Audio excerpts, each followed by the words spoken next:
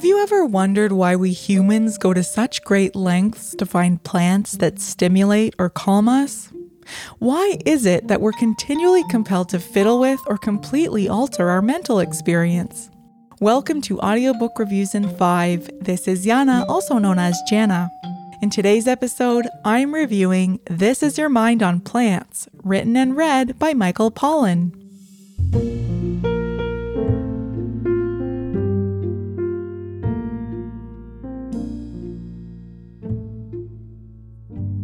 Michael Pollan's 2021 book, This Is Your Mind on Plants, features 3 essays about opium, caffeine, and mescaline, with a COVID-era introduction highlighting Pollan's increasing appreciation for plants during pandemic life. If you're a fan of Pollan's writing like I am, you'll notice that This Is Your Mind on Plants feels familiar.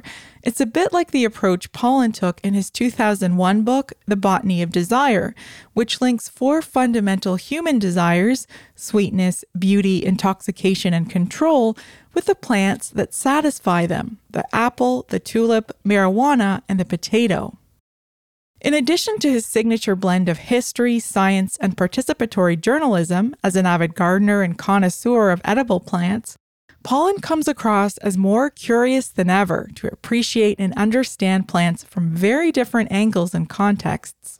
Framed in part on an essay about cultivating poppies written more than 25 years ago, Pollan deftly contrasts his humble efforts to make illegal poppy tea while mere miles away from his home in Connecticut, the Purdue Corporation patented OxyContin, the infamous precursor to the opioid crisis still playing out today.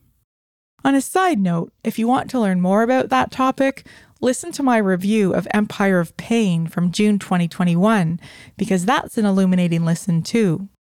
It's often the negative reviews of a book that intrigue me, since they reveal a disconnect between reader or listener expectations to what the publisher or author has promoted. The criticism here stems from readers expecting this to be less of a memoir than Pollan delivers. Many critics also felt it was short on the science focus for which Pollan has become known. It's true also that this is a largely American-focused examination of drug wars and cultural anxiety about psychoactive substances. Perhaps that's why my favorite part of this book focused on the history of tea and coffee, previously published as a standalone audiobook called Caffeine on Audible. This essay had the broadest scope in terms of global history, human health, and politics. Pollan draws compelling connections from our access to caffeinated drinks throughout history to advances in technology, innovation, and commerce.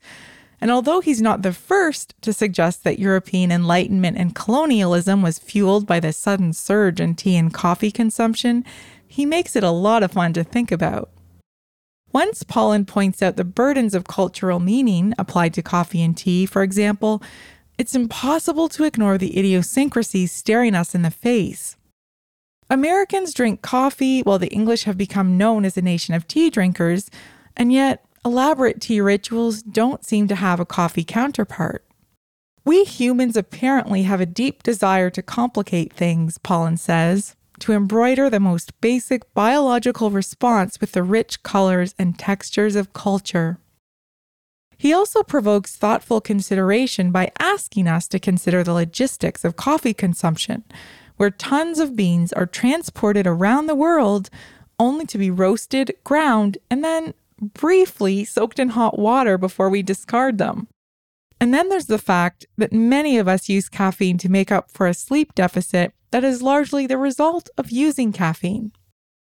The essay about mescaline was the least interesting to me, probably because it lacks the global context and comparisons that the first 2 essays illustrate. It's a much more regionally focused piece, noting the legacy of American law enforcement and indigenous practices in the United States and Americas, and here it would have been interesting to compare with other continents and cultures. But to be fair, Pollan wrote this during the COVID epidemic when travel and human interaction was at its most restricted, so I commend him for pushing the boundaries of his exploration under those circumstances. Summing up, this title is a delightful, thought-provoking listen that offers Pollan's style of well-wrought insights applied to 3 very popular plants. Pollan's narration always holds my attention because he sounds engaged and like he's enjoying himself, and this is just over 7 hours of listening. I can't help but think Pollan is becoming an even better writer as his life experience helps inform his relationship to plants and how he explains them to us. It's an accessible listen that makes it easy to pick up while you're on the go, and it's an entertaining take on science journalism.